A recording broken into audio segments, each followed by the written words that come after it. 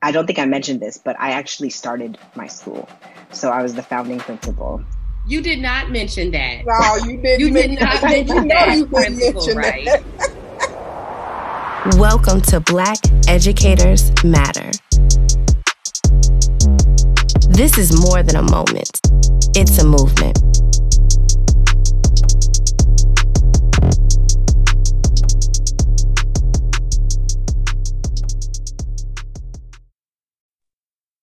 Hey, it's Brooke. And Danielle. Welcome to Black Educators Matter. Our goal is to share the stories of 500 Black educators. We will celebrate the impact and achievements, speak truth to power, and highlight the important roles that educators play in all of our lives. We're excited to welcome today's guest to our show. As a do now, please tell us your name, your role in education, and answer the question, why do Black educators matter? My name is Allie Wright, and I am currently a principal at a high school in South Los Angeles. It's called South LA College Prep. And Black educators matter because we show our kids that look like us what is possible. The role models that I had that look like me made such an impact on my life. So it's like giving back. Yes, Principal Wright. Okay, so I wasn't expecting that receipt. Yes. Now, where are you from? So I'm from Southern California. I grew up in the Inland Empire, about an hour east of Los Angeles. And do you remember your K through 8 experience growing up? Yeah. Oh, yes. Vividly. It wasn't until I looked back on my educational experience that this really made sense. But I actually had a biracial Black principal when I was in kindergarten. And there weren't a lot of Black folks where I grew up.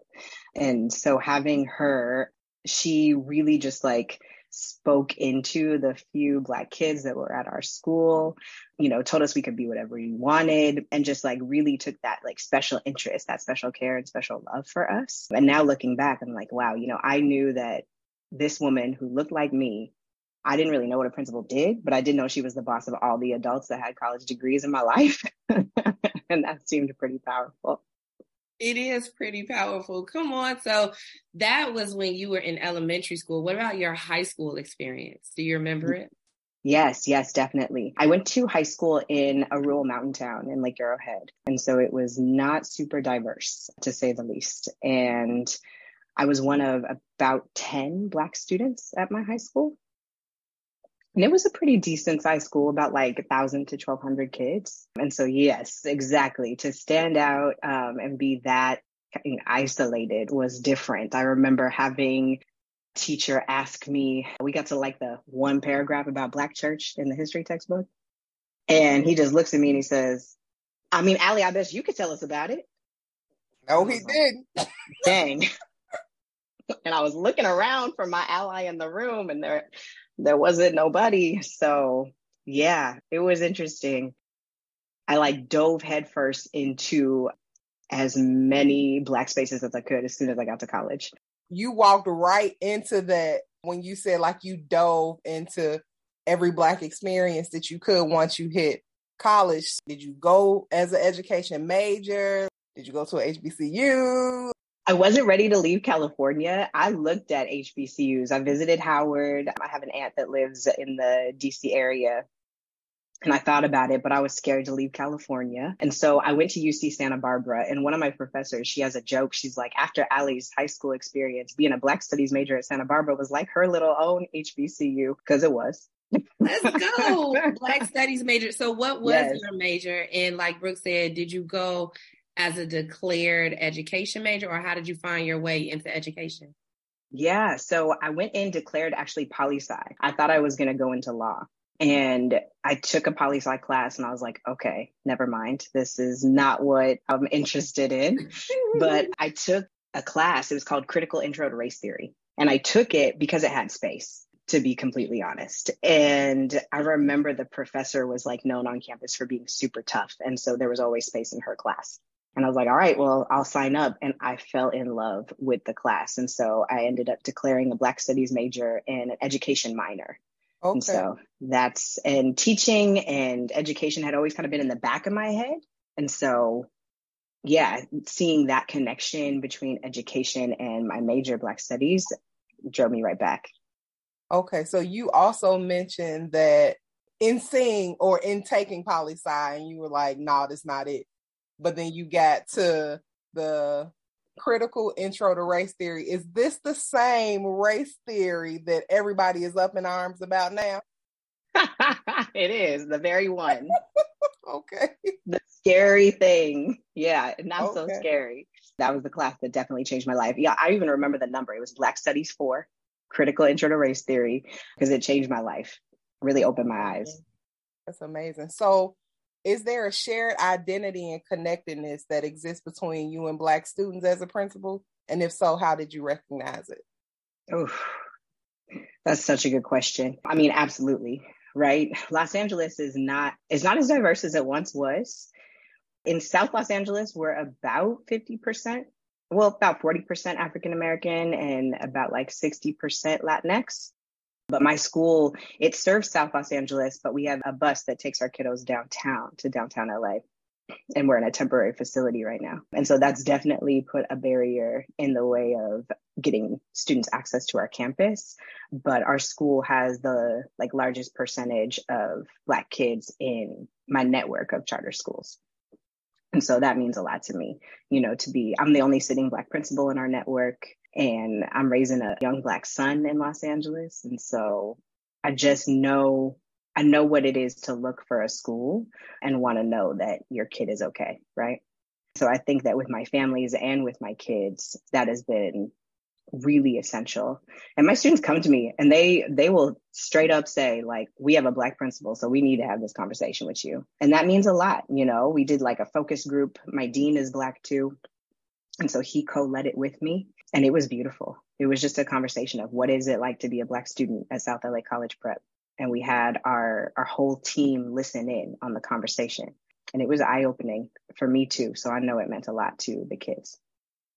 I love that with your own high school experience, you felt isolated, but now as a high school principal, you are on purpose creating space to make sure that students feel included and heard. So just That's the right. fact that you are healing generations in spite of what you experienced yourself as a high school student. So you currently are serving as a principal. What positions have you held? How long have you been involved in education? And what has been the most impactful moment you've had over your career thus far? Yeah, this is my 11th year in education. And I was a teacher before. I was a middle school teacher. I taught English. Aww. Yeah, I loved teaching English, getting students to read that book that they connect with. And even more powerful when I was able to bring, diverse authors and not just the canon literature into my classroom. So being a teacher, I loved being a teacher. I had no intention of going into administration. I moved up to high school. Coming. That question is coming. How did you make that jump? But before we get there.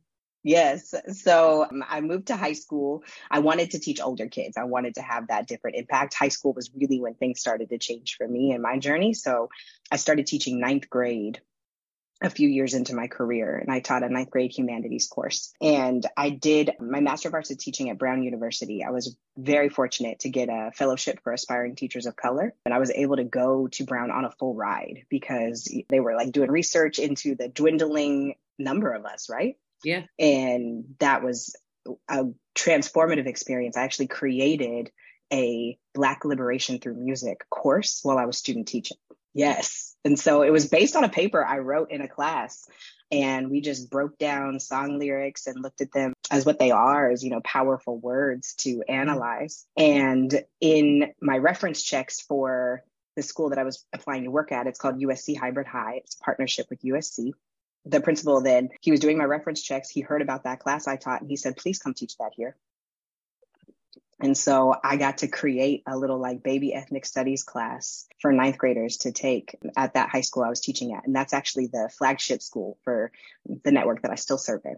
That's pretty impactful. I was getting ready to say that's probably the most impactful thing I've heard, that you took something that you didn't even think twice about doing, and then it like turned into your little baby. Like that's so dope. And the fact that you did it with music, you know, that's like the universal language. So yeah, that's super dope. Thank you. You know, the conversation has been a little light. You ready to get heavy with us? All right, let's go. Okay. All right. So what is the state of education in Black America, and how did we get here? Oof. I mean, dang. I wish I could say it's getting, you know, I think it's getting attention. I can say it's getting attention, but I spend a lot of time thinking about how much we have failed Black kids and continue to by our education system, right? Just in the way it's created. It wasn't created for us. It wasn't created for our students. And I think there's a lot of attention being paid and a lot of work going into what to do. But I mean, we're talking about, like you said, generations of trauma, right, in education and barriers that we're still trying to overcome. And I even think about, you know, the way that charter schools have impacted that in a negative way, right? And here I am, a charter school leader, but in many places, it's been a barrier for kids of color to have that access. And so I think that we've done a lot of work. I think there's a lot of people doing the right work, and there's a really long way to go.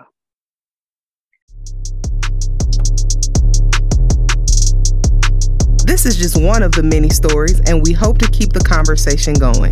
Connect with us on Facebook and Twitter at BEM Chicago. Follow us on Instagram at blackeducators.matter and visit us online at www.blackeducatorsmatter.org. And now, back to the conversation. These conversations can be really nuanced and really charged. So I appreciate the fact that you brought up the harm that is happening to Black students, and that sometimes we are active participants in perpetuating that harm. And sometimes it also has to do with pure ignorance. For those who don't know the difference between like a charter school and a public school, can you just give us a high level, what does it mean to be a charter school? Because charter schools are public schools, correct? Right. Yes, correct. So originally, I think like if we go back to how charter schools were created, it was almost like a think tank school, right? A small school where you would have, you know, less teachers and less students in order to try out, you know, new things in education, but not have to roll them out in thousands of students, and then be able to share what's being learned at this small school, you know, with larger schools. And so some of that is still accurate, but a public traditional school is like your neighborhood school, right? You show up, you enroll, you're a student as long as you're within the neighborhood bounds. And a charter school, you often have a lottery, right? Where you have to fill out an application by a certain deadline. And then it's literally luck of the lottery as to whether you're admitted. Yeah, I had the opportunity to work at a charter school in Chicago and run the lottery. So I know that system, having to recruit students to come there, having to have them fill it out and then do the lottery and then notify families and students about the outcome and what that can mean. So yeah, very interesting. So charter schools were supposed to be think tanks, supposed to be places where educational innovation could happen. Right. Here we are now in 2023, between charter schools, private schools, public schools, all the schools. Would you say that any school is designed for children of color, specifically Black students? Oof. I mean, at their core, like I couldn't tell you like a category, like this category is designed for kids of color. I don't think so. I think, you know, I've worked at a lot of amazing schools that are really breaking down to a data level. And I've seen that happen in both district schools and charter schools. That's where I have my most experience of like knowing folks that work at different places, right? And so I think it comes down to the people that are working there. I don't know that any of these are designed for kids of color, but I know that there are a lot of charter schools in areas where there's a lot of kids of color. Sorry for the heaviness. We're gonna lighten it up just a little bit. So the definition of jubilation is a feeling of great happiness and triumph. Tell me about a time where you witnessed Black jubilation within education. Ooh, that's so good. Probably our dances. I love our dances. Our kids get so excited about dances. And I don't think I mentioned this, but I actually started my school. So I was the founding principal. You did not mention that. No, you didn't. You did not mention that. You didn't mention right? that. So please tell us about your school. Please tell us about Yeah, so South LA College Prep, we opened our doors virtually in August of 2020 during the pandemic. I had been recruiting the whole year before, and 136 babies joined us online.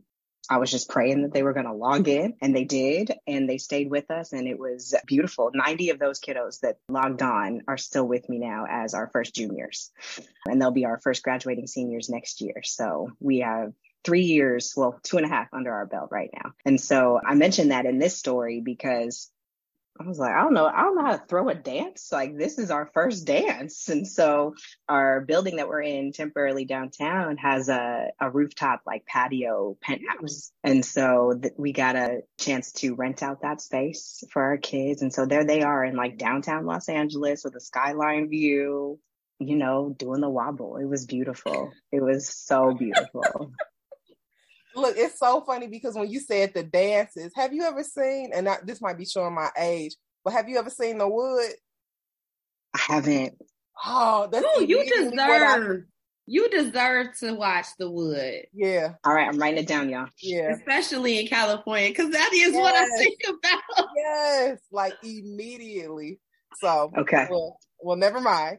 My partner's probably going to shake his head at the fact that I said I hadn't seen it because it's like yet another thing. He's like, didn't you major in our people? Y'all.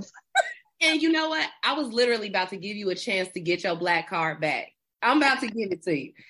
Black liberation through music. Just give us a little snippet and glimpse into the paper, like the origin story behind the paper and how you were able to extrapolate a curriculum and coursework out of that. Oh, yes. My favorite thing to talk about. The course was called Black Liberation, and it was an opportunity, you know, to trace Black liberation in whatever way was, you know, working for the student. And so I chose music as my medium, and I basically traced it from the 1960s to present, right? And so started with I'm Black and I'm Proud, right? James Brown. And did you all know that in that track, you know, they're singing in the background, I'm Black and I'm Proud. It's white and Asian little kids. It's not Black on the track. I kid you not. Because in the 60s, there wasn't any Black parents that wanted their kids on that track. They were scared. Wow. Right? Come on for the history.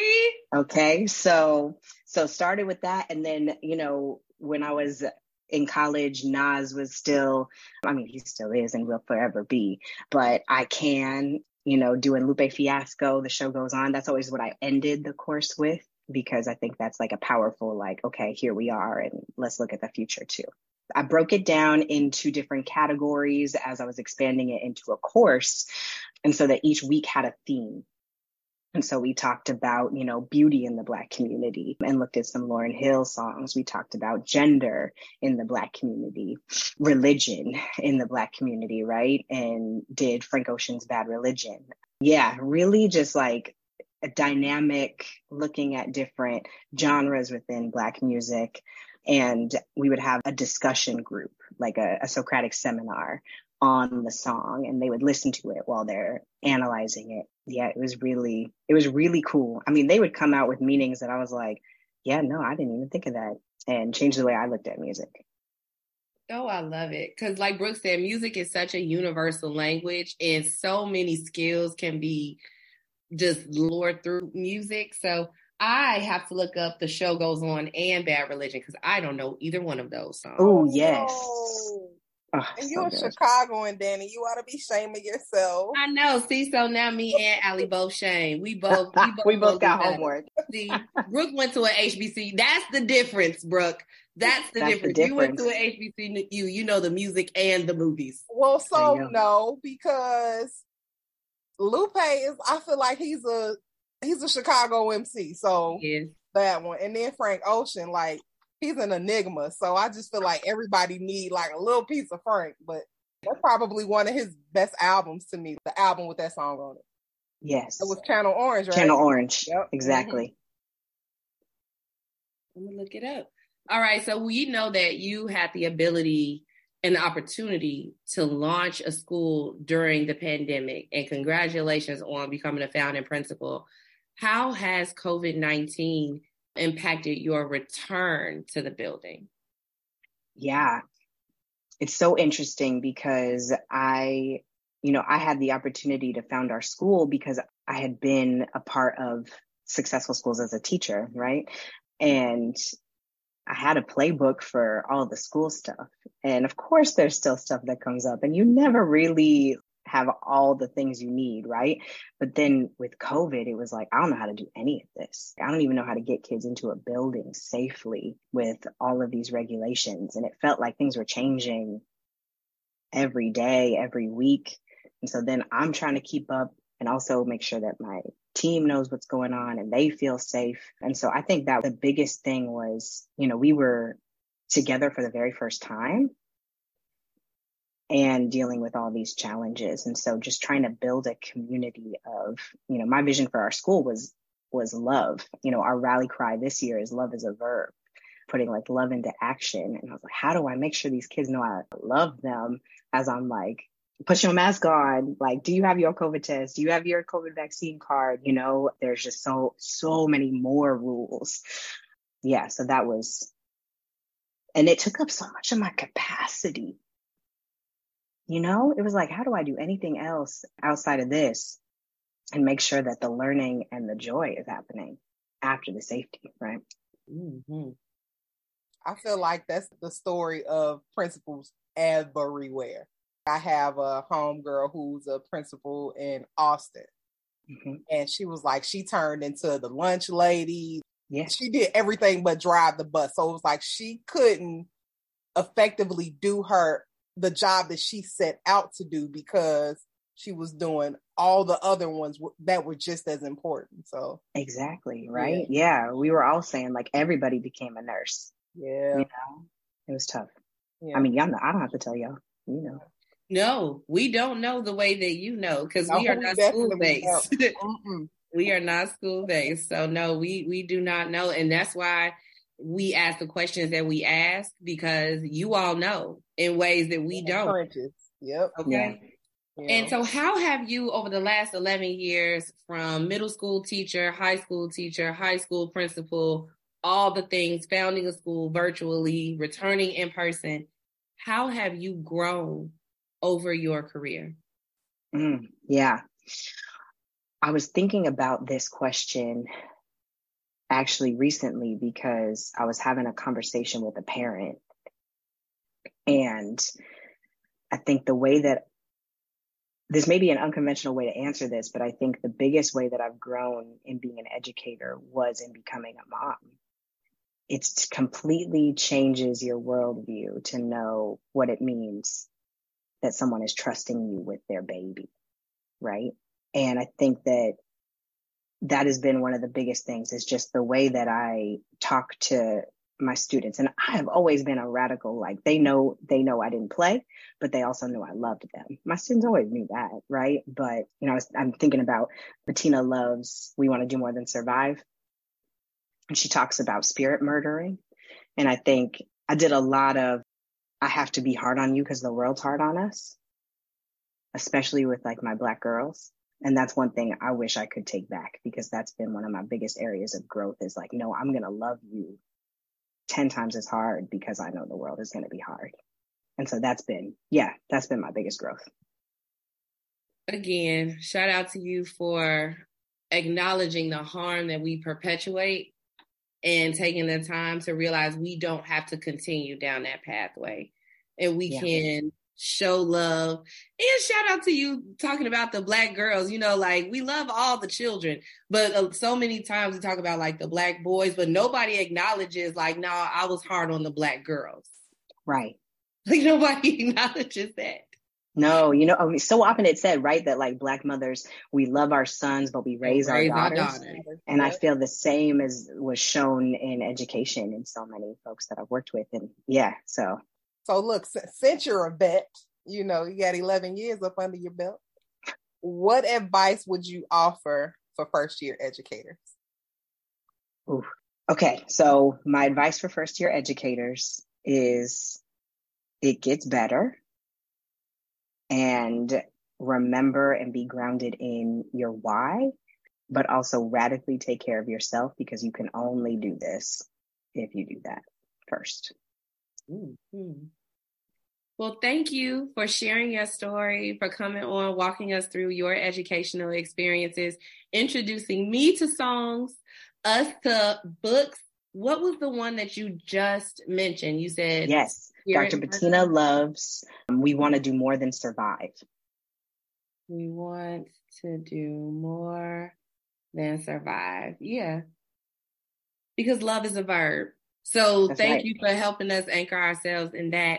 And are there any Black educators outside of your principal when you were in elementary school? Are there any Black educators that you would like to thank? Yeah, and I'll say her name too. That was Dr. Corcoran. But I would also like to thank Dr. Ingrid Banks. She was the professor of Black Studies 4, Critical Intro to Race Theory, and Dr. Gay Teresa Johnson. She was one of my professors in Black Studies as well. And those three women made quite an impact on my career. And the fact that they all doctors too, like that's okay. That's arsenal to have. That's right. Yeah. Well, thank you again. And everything that you have done, it is, and it always will be worth it. So thank you. Thank you both. It was a pleasure. It really was. Go watch The Wood. I'm about to. Thank you for listening to today's episode of Black Educators Matter. Remember, make excellence equitable and thank a Black teacher today.